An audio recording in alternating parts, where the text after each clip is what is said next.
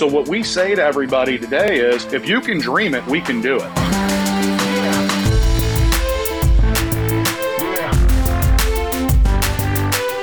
Welcome, everyone, to the Driving Vision podcast brought to you by the Zeigler Auto Group. I'm your host, Sam Dark, and here with me, Auto Group Director of Talent Development, Mike Van Ryn. Welcome, Mike. Hey, thanks, Sam. Be sure to subscribe to the podcast, like it if you do, and leave a comment. Hey, everybody. Welcome to Driving Vision at Zeigler. So we're excited today. Mike, welcome back. Mike Van Ryn. Thanks, Sam. With us today, we have two special guests. So first off, Mr. David Putz, EVP Brown & Brown National Programs. David, welcome to the show. Sam, thanks for having me. And Mike Neal, President Brown & Brown Dealer Services. Welcome, Mike. Good morning, Sam. Thanks for having me. Good morning. So, hey, what an exciting day to sit and talk about vision and leadership. So as everybody knows, the purpose of this podcast is to highlight leaders with unusual vision that are either changing the world or who will change the world. So first out the gate, there are probably no better two leaders than Mr. David Putz and Mike Neal when we talk about vision and changing the world in the automotive space. So David, let's start with you. And then Mike, what is your vision for this automotive space and how are you seeking to change the world? I would say, first of all, that is a big, massive intro, changing Yes. the world in the automotive space. So I don't ever want to be known as the person who believes that we're absolutely changing the world. What I would say, though, is that I spent a lot of time with Mike and Pal Brown and others to say, how can we do things better for the dealer and make the dealer's experience and ultimately profitability and then customer experience for their customers the absolute best in the industry? And so if that changes the world in the automotive space, I'm not sure. But I do know this. I do know that based on what Mike has come up with for being the broker, the concept of broker for the dealer, which may be a little bit new from what we've seen in the past, what we've been able to do is allow for the fact that we can bring every single touch point to a dealership and then ultimately to that consumer, which nobody else in the industry can do. And so, how does that kind of change things? Well, I think, again, as we think about what we've been able to accomplish together with the Zeigler organization and others, we've been able to simplify things. We've been able to maximize ultimately profit. But ultimately, I think what we've been able to do is how do we bring a better experience to the consumer, maximizing those profits and keeping things kind of streamlined. So when you guys switched over, I always think about this. You had the best results in your history. And I remember Aaron talking about defining moments in the organization's history. And he said there was 3 defining moments, this one being the third, of making that change. And why would you possibly change when things were really good? Because things weren't bad. And actually the numbers were the best in the history. And it was because he had the vision to say, based on what Mike and you, David, are talking about and how we're going to do things with Sam and the rest of the team, I believe and we believe that this can be monumental.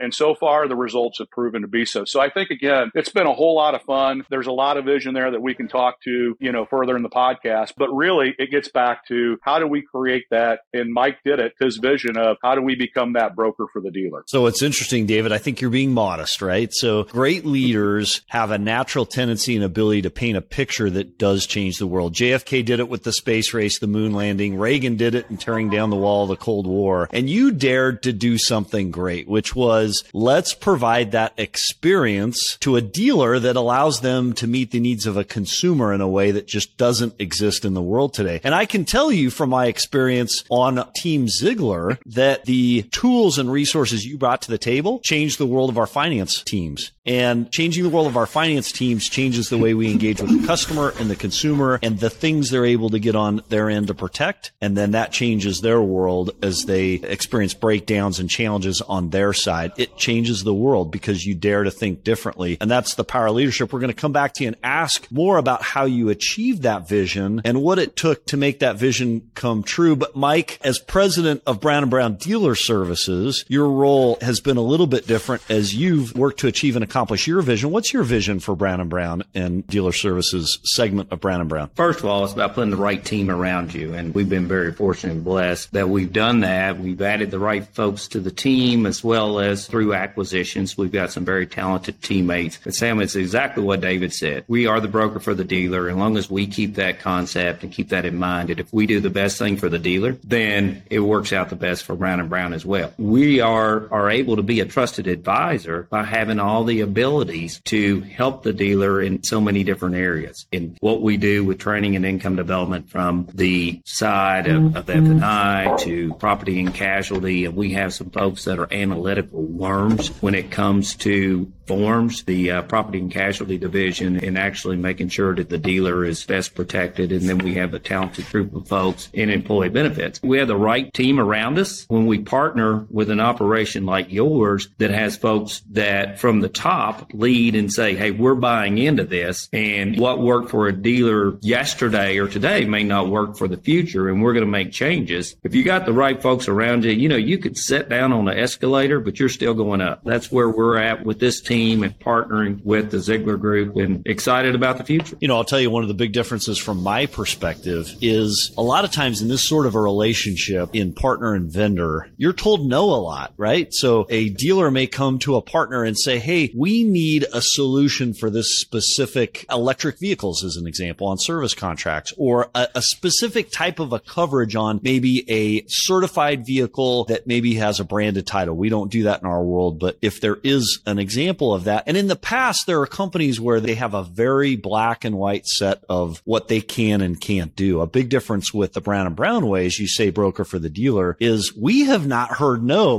Mike Van Ryn, yet. We have heard, let's go figure it out together. What enables you to do that, figuring it out together, rather than saying, hey, we can't do that? Or the more common answer, which is, hey, you know what, we'll think about it. And 6 months later, we're still thinking about it. David, how are you able to find creative ways to solve problems? That's probably the biggest thing that we're bringing to the automotive community that I think is the biggest benefit. So I always say, when a dealer makes a decision to leave a relationship after 20 years, it's because the economics are there, flexibility there, and then there's trust. And frankly, the economics is the easy part. Anybody can go out and match anybody's economics, right? Yeah. The flexibility is everything. And that's exactly what you're talking about here, which is how are we able to do that? Well, we're able to do it because Mike, through his vision and how we're trying to build this out, we're number one with so many different carrier partners out there that are phenomenal partners. And so because we're number one in volume, we might be able to go to one of our partners and say, hey, you know what? Zeigler's looking for this. Is this something you can do? By the way, if they can't, that's okay, because we can go to one of our other partners and we have multiple other channels. And so what we say to everybody today is, if you can dream it, we can do it. So as we sit down, and instead of just going over the numbers, which is really, really important, and we just had our quarterly yesterday, which was phenomenal, to review numbers and progress, the other important thing is to say, hey, how do we get together multiple times a year and say, what do you think is coming next? So we can put up on a whiteboard where you want to go, whether it's products, whether it's service, whatever it might be, and no idea is crazy, right? So what do you need? If you can dream it, we can do it. So then we can go to our partners, and some maybe don't have the ability from a resource standpoint and priority to prioritize that. That's okay. We've got another option or another option and another option to be able to say, with one of our partners, I'm sure that we can find exactly what you're looking for, you need. So, I think that gets back to the network that Mike's built. And then frankly, we look at it from the standpoint of being partners with you and other dealers. You're ultimately our customer. And so what we are is we're the ability to go out and find this, allow you guys to focus on running that business day in, day out, driving the numbers and driving your vision. And then we help facilitate being able to put you in the spot to say, whatever you need, we can get it, and it doesn't need to take a long time to get. No, I think you're exactly dead on, David, and we've got a great group of carrier partners, and then we've got a couple of companies that we own internally, and if some of our carrier partners can't get it or get it quick enough, or technology is a problem or whatever, then we go to John Saposi or Bill Kelly that, we have a couple internal administrators and say, hey, we got to figure out a way to take care of our client here, so let's build it. What you guys have described is ties right in with our value system. Our E is execution in our values, and you guys have been able to do that so effectively with us partnership. Yeah, and Mike Van Ryn, to that point, so we were with David Putz in Phoenix, Arizona last month, meeting with our service contract provider. So to any of our retail customers and or family of members of the Zeigler Automotive team or Brown & Brown teams that are listening to this, what we're talking about here is after you buy that car, after you buy that truck, we sit with with a person who does paperwork and make some decisions about whether or not we want to protect the vehicle. And it's crazy in today's environment with inflation being unlike it's ever been before. I think it was quoted at 7% last year, which broke a 40-year record. And much of it is in the automotive industry where tech is going up, the cost of labor is going up, the cost of parts are going up. Consumers need the opportunity to make decisions about protecting or not protecting the asset or the vehicle they're purchasing, and cost of repairs are going up. So, David, we met with our service contract provider in a meeting unlike I've ever been experienced to before. We sat in the customer's seat and truly said, look, these are the things that are on our customers' minds. These are the things that we need. And that service contract provider, because you set up the meeting that way, was then able to hear us, take that feedback, and they're working on developing systems, processes, and elements of the product that better serve our retail customer. So that when you see Zeigler Automotive Group in the news, it is because we are running like a cheetah towards our customers to meet their needs, thanks to the customization that you bring. Instead of saying, hey, we can't do that because we're going to find a way to do it, David. Yeah, and that ultimately just gets back to here at Brown & Brown, we don't have a box, right? Because we represent so many different brands and so many different outstanding carrier partners. Again, we can have the flexibility. When I get back to economics, flexibility, and trust, across that spectrum, that number two, the flexibility, when you don't have a box that you're trying to work within and you have multiple options and the ability to say, again, if you can dream it, we can do it, that ultimately means it's better for the customer. Again, it takes care of the first section, which was the economics, because ultimately we can build these things out and make them more profitable. And so ultimately it gets back to, again, having what Mike said early on, which was the commitment from Aaron and Dan and you and Mike and the general managers and all the leadership at the Zeigler Automotive Group to say, hey, we're completely bought in, and we're bought in because we want to serve our customers better. And again, when you have that mindset and the ability to then translate that into what do we need to do together with our partners that we bring, again, there's no box. And when you don't have a box, you can then be limitless with what the opportunity is. Okay, so let's back up just a little bit now, lest we sound like an advertisement, because this isn't, right? Let's back up and learn a little bit about first Mr. Mike Neal. So it took some vision to create this capability that is Brown & Brown in this organization. Mike, what's your background? How did you become involved and engaged with Brown & Brown? And let's start there. What's your background and how did you become engaged with Brown & Brown? I got into the business of insurance and at a young age while I was in college because of poverty. My parents wouldn't say I was in that bad of poverty, but I feel like I was.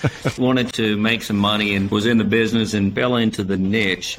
Being from rural South Central Kentucky, you figure out, real quick with population demographics in this area, if I got everybody's business 4 times, I still might not make a lot of money. Mm-hmm. So fell into the niche of dealerships. Strange enough, I guess, is started partnering with David later on in another company he was with. And we did a lot of business in the manufactured housing, which in the 80s and 90s was a big thing. Later changed to not be such a big thing because of stick-built loans versus chattel mortgage. And then power sports and RV dealers and eventually auto dealers. Brown & Brown bought the company from me in August 15th of 2008. And I think they thought at that time, boy, what a crazy decision this was. We just bought this guy that's full of dealerships and the recession has hit and the volume goes in half. And David has heard that story many times because it is true. I thought Pal probably thought he bought a bag of rocks. They were so supportive of me. And I've told the story before, boy, I would see Pal at a company function and I'd think, oh no, please don't come over here. And he always would. And then he would sit beside me and he'd say, well, Mike, how's your team? And I'd say, oh, we're gritting it out, Pal. We're going to make it. And he said, no, I mean your favorite team, the Wildcats. How they doing?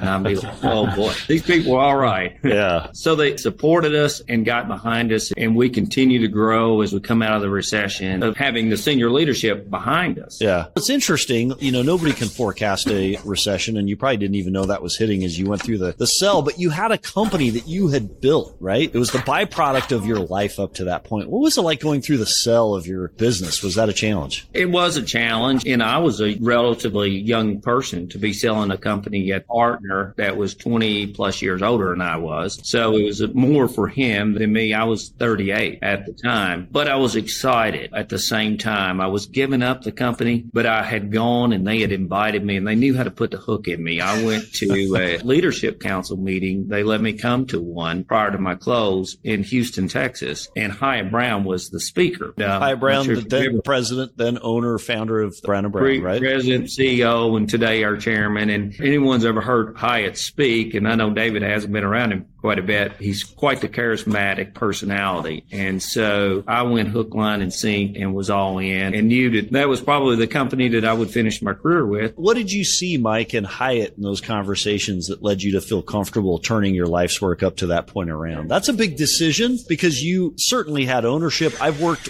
side by side with you. The ability to deliver on a promise made is everything to you, right? What did you see in Hyatt that led you to believe this is the place to take everything I've built and trust an organization that way? So I would say three things. One, I saw the vision that Hyatt had then, and I made the right decision because if you look, then I think we were a $700 million company, and today we're over $3 billion and a $20 billion market cap. Wow. So I saw a vision, and obviously that has been executed by the whole team. Two, they were just exactly what you said. Do what we say what we do type of company. And David's been a part of the team a couple of years now and know that to be fact. And number three, that I've experienced quite a bit due to a couple family situations and tragedy within my own family is they say you and your family's health is 1 and 1A, and then Brown & Brown and everything else is next. They don't say it, they live it. So that makes you proud to be a part of that family. That's a big difference in great companies, good and versus great companies, is truly putting the employee first. At the Zeigler Auto Group, we talk about how our biggest job is serving each other, and then that enables us to be stronger and serve our customers, Mike. Isn't that true that when we're at our strength, health-wise, mentally, and we're in a secure place, we're actually able to better serve our customers? It does. I think that's what we are. We're a teammate first type of company.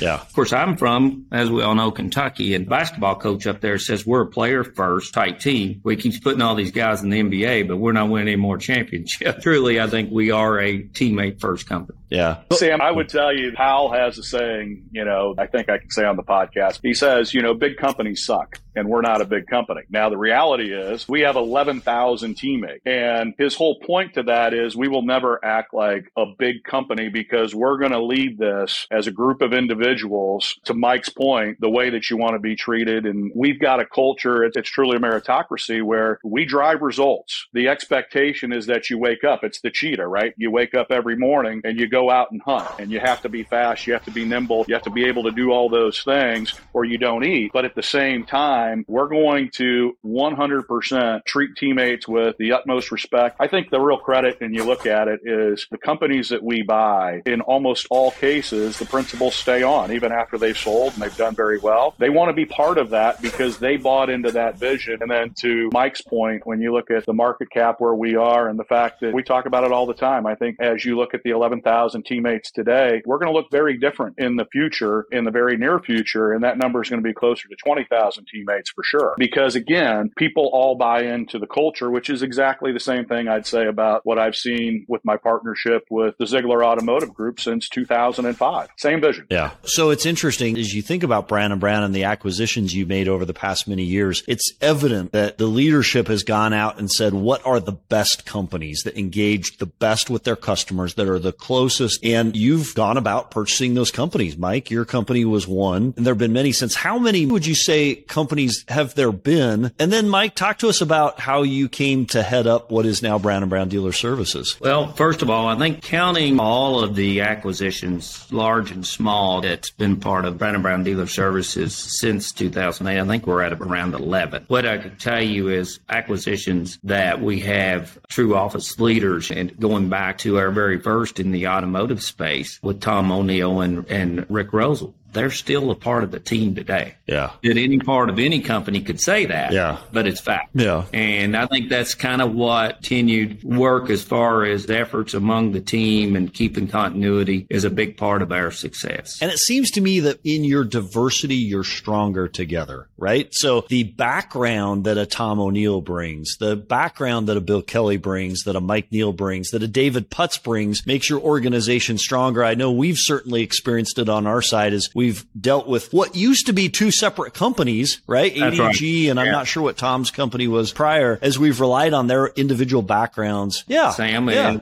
they're really all in together and have bought into this thing together. David coming into in national programs, but his background in automotive space and everybody working together for the best. And David and I have said it on just our private conversations multiple times. What's best for the dealer and what's best for Brown & Brown. Always get those egos out of the way. Yeah. So how did you go from leading your own company to becoming a part of Brown & Brown to being head of Brown & Brown Dealer Services? What was that transition? Well, when we came in, we were a very, very small part of the operation in retail. And again, going back to growing and the economy turning around, and we started to have real good continued growth several years in a row, obviously put the senior leadership's faith behind us, and they used their capital to help us get more resources as far as human capital and talented people on the team. And obviously that created leverage, right, with all our carrier partners. And we were maybe aware that we were at that point and we could use some of that leverage to create better deals for our clients. And that's put us in a better place to get where we're at today.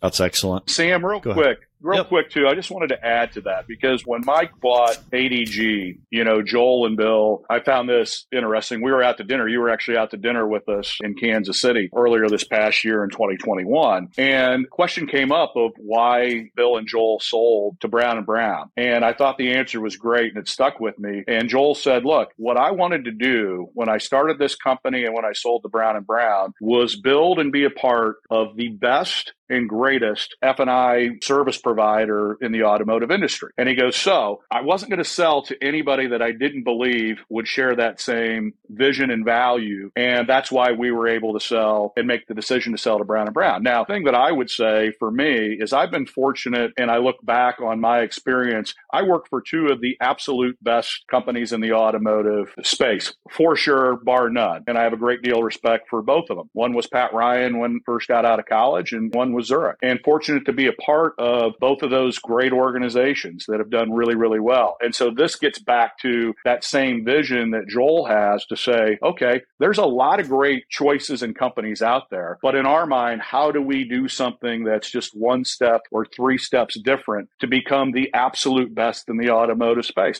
Again, not saying that everybody else doesn't try to do the same thing. I'm just saying that I think that's the marching orders that Mike has given, that Powell's giving. And frankly, if you look at where we're at today, this is the fastest growing area in all of Brown & Brown as you look at the organic growth that we're kicking up in the automotive space, which is fantastic. It's interesting. You beat me to it, because your background, truly, Mike Neal is a business owner and having delivered to his clients so personally and directly as he did, and then building this empire that is the Brown & Brown Dealer Service brand. Your experience in direct insurance, both between Pat Ryan and the other company you were with, melding those backgrounds, that's an unusual marriage that probably allows you to deliver better to a customer than someone without that. What do you see as your biggest strength with Brown & Brown Dealer Services, given your two backgrounds? Here's what I would say. I think it always gets back to one thing in my mind, first and foremost, it's people. And again, I think it gets back to every company that I've been a part of, I've been around outstanding. And that's why it gets back to, again, that saying that, you'll never work a day in your life if you find something that you love. And frankly, the automotive business is the thing that I've been most passionate about. My father was an auto dealer. Even though at my previous company, I got outside of just automotive and did a lot of other things, ultimately at the end, automotive has always been the thing that kind of brings me home. And so as I think about, again, what Mike's trying to do, you mentioned it already, which is buy and have the best companies in the space come join us on this journey to be the absolute best. Again, my whole thing gets back to people and taking out the barriers for the people and teammates that work with us.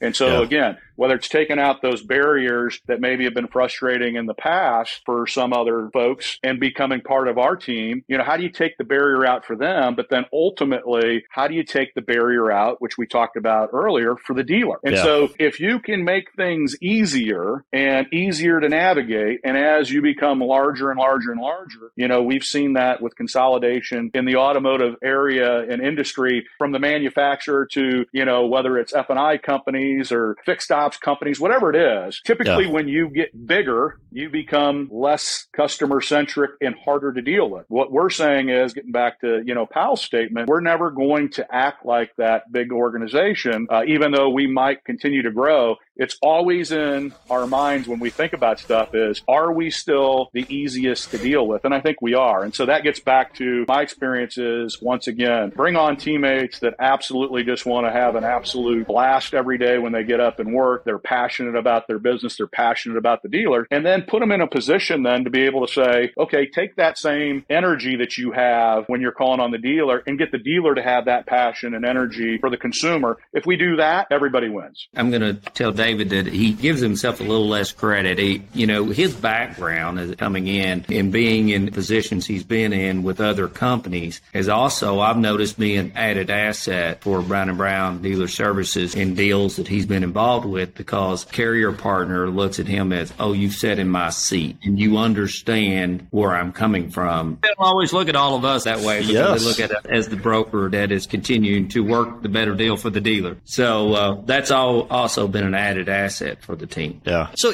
one thing that you have been able to do really well, and we've appreciated it as a partner, is attract members of your team who are excellent in each of their areas. So David often talks about the people who service your account will be at a GM level or above, right? General manager level, which, by the way, that's a tough standard. That's a vision in and of itself, a tough standard to actually deliver on. But we've seen that as you look across our marketplaces in the Chicagoland, in Wisconsin, in Indiana, in Michigan, and elsewhere. How do you find those individuals? How do you continue to grow and cultivate and develop? That's something Mike and I are constantly working on, Mike Van Ryn and I, in the development piece. Yeah, we talk about that all the time, and I will say it's not easy. A lot of it is, out there just pounding pavement on a regular basis that other teammates, and we encourage teammates, and I think I stole this from Aaron, our bonus program as far as recruiting, right? We're using that, but we have to look at it today. And meeting with a group yesterday, I said, okay, how do we look at it as if we're double our size 3 years from now? What does that take as far as teammates and technology? And it's our biggest job. We have internal recruiters on the Brown & Brown team, but to recruit experienced people, it really is our toughest job. And, Sammy, here's the other thing. I think that one of the other side of this is that Mike and his team and myself, we're going to let the dealer decide. And that's not always the case. Meaning, sometimes things just aren't a fit personnel-wise, team-wise. You know what I mean? So it's one of those things where we have tough conversations every day, and sometimes it's kind of like, well, this just isn't working out. And we've had some start and stops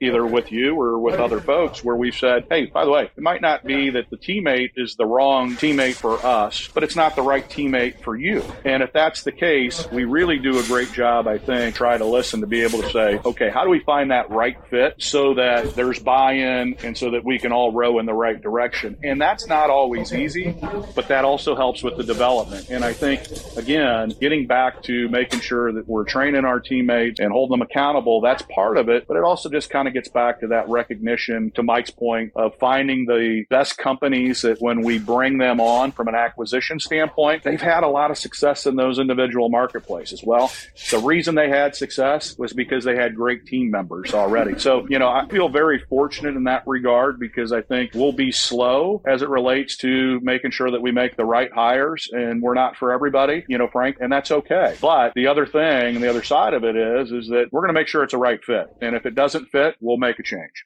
That's an interesting point, because early on in our relationship, we saw that there was maybe a disconnect between a certain rep and then the stores that they worked with. And we appreciated your willingness to say, hey, if there's a disconnect, it doesn't mean that person's not the right person for Brown & Brown. It may just be a different role with a different account. And we saw you make that change quickly, and it instantly benefited us. And it actually sent a very strong message to our team about your commitment to us and helping our team grow. And it's interesting. I've watched the people that were impacted by that change, that were sent away, so to speak. They've actually thrived in other fields, right? And I think Mike Van Ryn, we practice that at the Zeigler Auto Group in our own world. We may make a mistake and put someone in the wrong position, Mike, right? But we're very quick to say, let's find the right spot for that person. This is an individual with a family and with a life and hopes and dreams and a vision of their own. Just because they may not be great in the role of service advisor may not mean that they may not thrive as a salesperson, right, Mike Van Ryn? It takes courage. It takes real communication. And we've gotten better over the years and quicker at designating that and being able to do that. And it's interesting. So to both you, Mike, Neal, and David Putz, one of the things I think I've seen you do better than any other company out there is celebrating success. And you've brought certain recurring events to our team that help us to celebrate success. Talk to us a little bit about the importance of that and how you do it and kind of your philosophy that way. David, you want to take it? Yeah, absolutely. Because, by the way, this is probably the most fun thing that we do, right? Look, when you set a vision and you start to hit milestones, whether it's with the dealer like we have with you guys or internally or any company out, you got to celebrate success. I mean, that ultimately kind of gets back to saying, okay, we're working really, really hard, but we're having fun doing it. I always used to say and have a favorite saying that if you're in control, you're moving too slow, right? So part of you're in control, you're moving too slow means that there's a lot of times where you're taking deep breaths going, holy cow, I can't really keep up. Well, the way that you end up then getting that person to do even more than they ever thought of was to say, hey man, you guys are doing such a phenomenal job. Let's stop and celebrate it. Yeah. That's okay. Yeah. You know, you have to do that. And then you think about making things memorable, which is one of the things that, you know, we've tried to do with you guys at different experiences. Sam, you came up with the Cheetah Award, frankly, that has taken off above and beyond anything I've ever seen. We love the Cheetah, career. David. We love it. I mean, the excitement around competing for those 3 cheetahs every month in the Zeigler Automotive Group is unparalleled in any organization, any sports team, anything that I've seen. I mean, the theatrics that go into when somebody wins, I mean, it makes it really special. So again, when people are just driving as hard as they can and they're running through walls and they're doing all these things, if they feel underappreciated or they feel tired or they're just worn out and they can't give any more, well, you got to stop and smell the roses and tell them, we love you. We appreciate what you're doing. We're absolutely grinding. And that's why we're actually going to do more than we even think we can do. And, you know, frankly, we just had that conversation and celebrated the success again yesterday in our quarterly meeting with you, where you did a fantastic job of reminding when Aaron set this audacious goal and vision, you know, it was who around the room actually believed we could do it. Funny thing is the first time we asked that, everybody's hand, when we said, did you think we could do it? Nobody raised their hand, right? Now, in yesterday's meeting, when you asked that same question with the same people, like half the room raised their hand. We're like, that's not true. Because we remember, we can go to the tape that nobody thought we were going to get there. Now that we've blown through it, now all of a sudden people have bought in. And, you know, I think that gets back to, if you're not celebrating success, people's mindset of where they actually think they can go will be the ceiling. When you're celebrating success and breaking through milestone after milestone after milestone, what we end up finding is people will do more than they ever thought they could, and they're going to feel proud of themselves, proud of their team. There's that sense of pride to say, I can do anything. And you make an interesting point, David. The year later, there are more people to say, hey, I knew I could do that. And I wonder if there's a component of doing tough things and realizing vision that has to do with owning it individually. So you hear a person say, hey, you know what, that was kind of my idea. Or, hey, you know, I came up with a key part of the solution that helped produce that result. When you look back and you have the benefit of history and say, hey, of course we made that happen. Part of it is it's because I as an individual owned it, right? And that's one of the challenges of leadership as it relates to vision is bringing people in and getting them to own that solution, right, Mike? Like people can overcome amazing obstacles in their mind if they own it and if they have their own strong why. You know, I think David hit home of everyone loves to be recognized. And everybody loves to win. And what you guys are doing and recognizing folks on a quarterly basis, and we at Brown & Brown do it and across the year and then have one huge annual event helps all year long, because we know no matter how good you are, that the work we do with your team that is training. And, you know, we know that athletes, grown men that make millions and tens of millions of dollars don't go out in the middle of the summer and do 2-a-days because it's enjoyable, right? That's right. Everybody everybody has to prepare to win because they want to be the champ. Yeah. That's what the podcast that you do, Sam, the training that the team does, the systems and the processes that they follow, it's all a part of being a champion.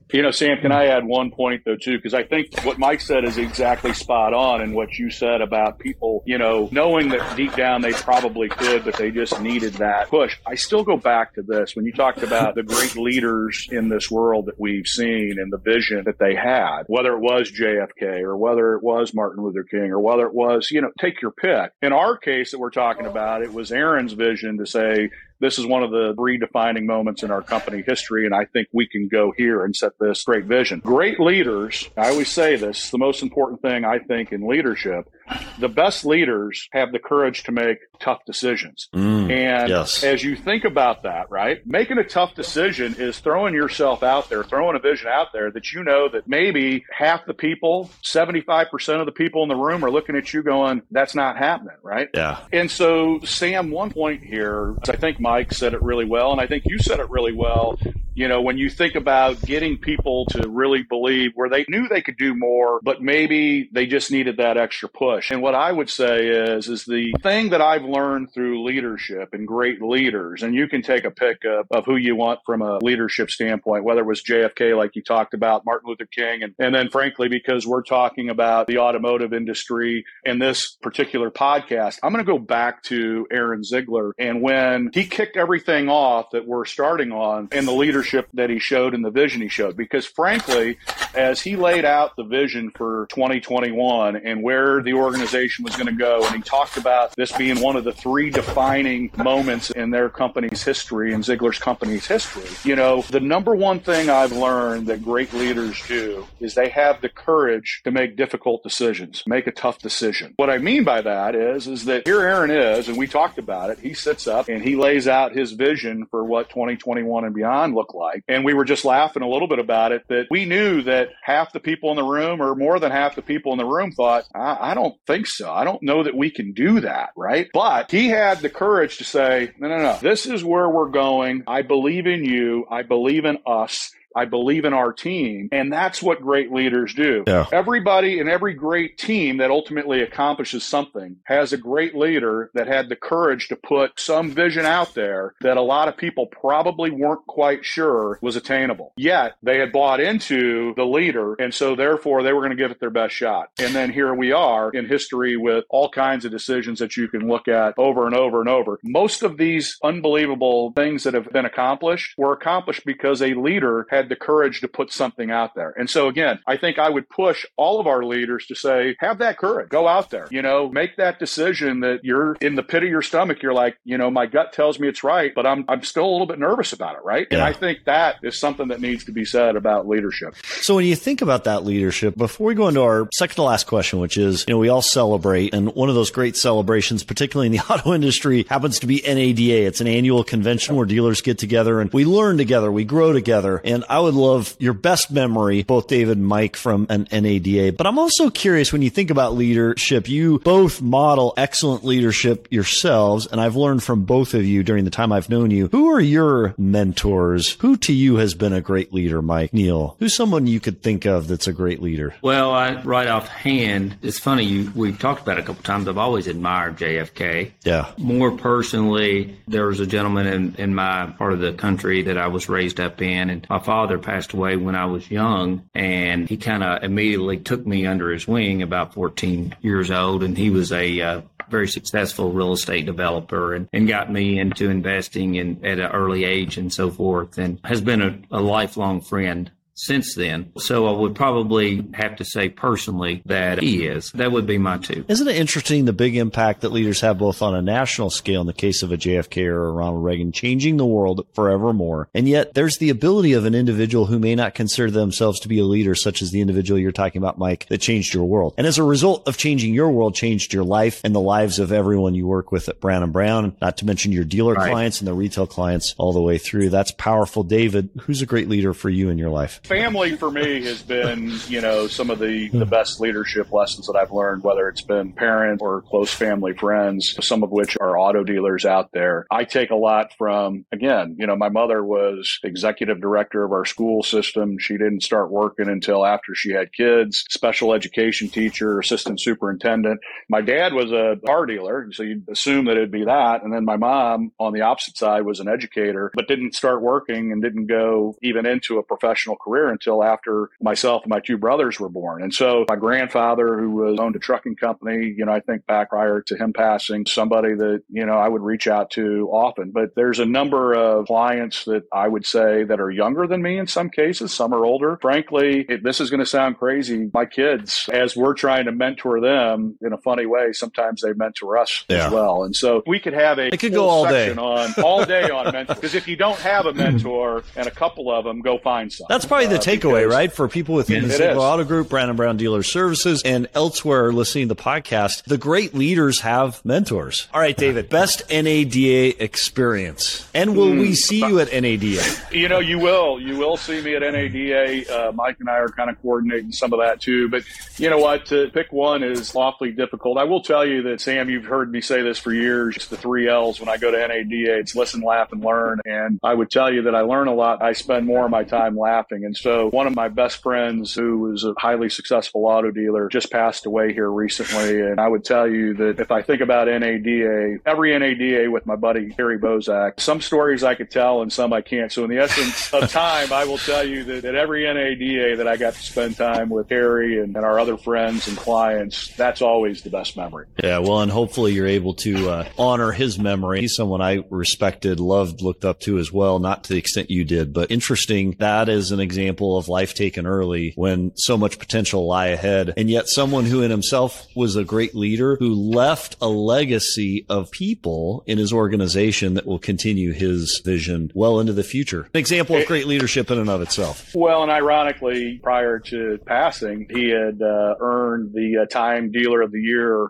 for Indiana to be their representative. So again, that's one of the main reasons I want to go back this year to NADA, because I don't know what will happen, the results of that, but they'll honor him for that. That's cool. Yeah, I didn't know that. That's right, because he was the Indiana representative in this past year. Wow. Yeah. And so that was all done prior to his passing. And so again, that gets back to leaving that legacy, which I'm super proud of. All our love and whatnot to his family and to that organization. Mike Neal, best memory. We've had a lot of good memories, and we get together with a lot of our carrier partners. We have a lot of meetings. And David, I like those words as the 3 L's. I guess the one that sticks out in my mind because of what you said, laughing, is one of the guys on our team, Sam, who you know and know well, Bill Kelly. Yep. I just had such a large time last year after one of the events watching Bill play roulette, which he absolutely had no skill at. He was betting Michael Jordan's number and silly things like that. I thought he was going to break the place that night. Yeah. So it was just a lot of fun. That's awesome. Well, we look forward to seeing both of you there, being with you potentially. All right. A tradition at the podcast is the lightning round, brought to you by Mike Van Ryn. Quick answers in succession, and can't not answer, right, Mike? Absolutely. I've been learning so much, taking a lot of notes here. Thanks so much, guys. Lightning round, we'll start with Mike Neal first. Mike, favorite hobby or activity outside of work? I like to play golf, especially with Aaron as my partner against Putz.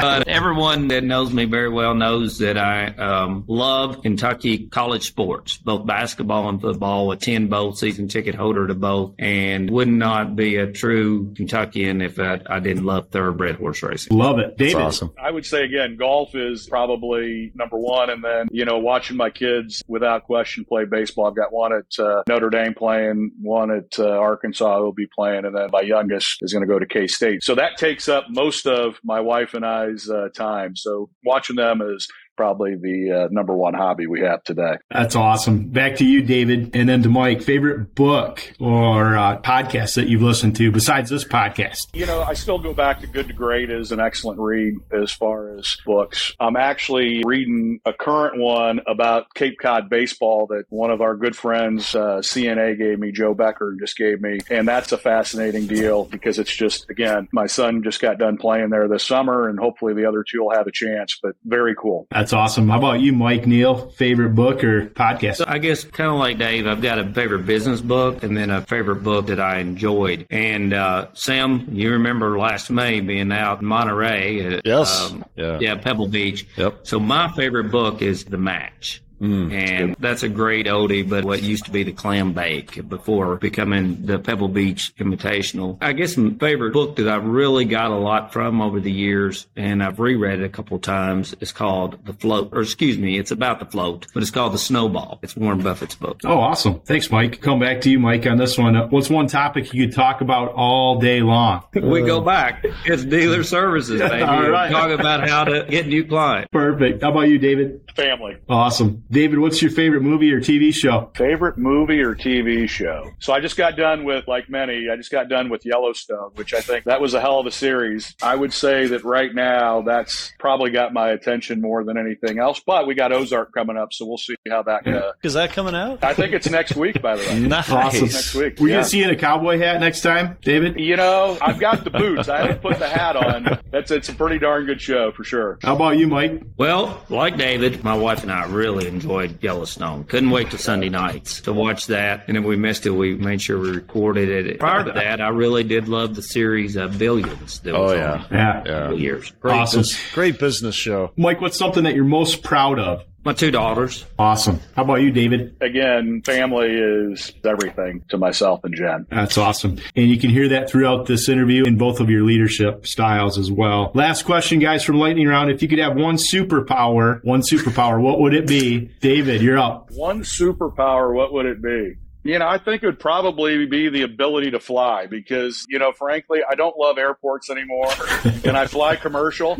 So, between those two, you need a helicopter. Not a lot of fun. And if I can't be a superhero, if I can, use one of the company's jets from time to time, that'd be like it. Mike? Well, as a kid growing up in Kentucky, it was always be able to jump. Couldn't jump, but as an adult, I'd be just like David. Southwest Airlines stock would go down because it was 135 times a year. It would be gone, but I would just fly. Well, thank you, gentlemen. It's been a great time. We appreciate it. David Putz, EVP Brown & Brown National Programs. Mike Neal, President Brown & Brown Dealer Services. Thank you for being on Driving Vision at Zeigler Today podcast. Thank you. Absolute pleasure, guys. Thank you.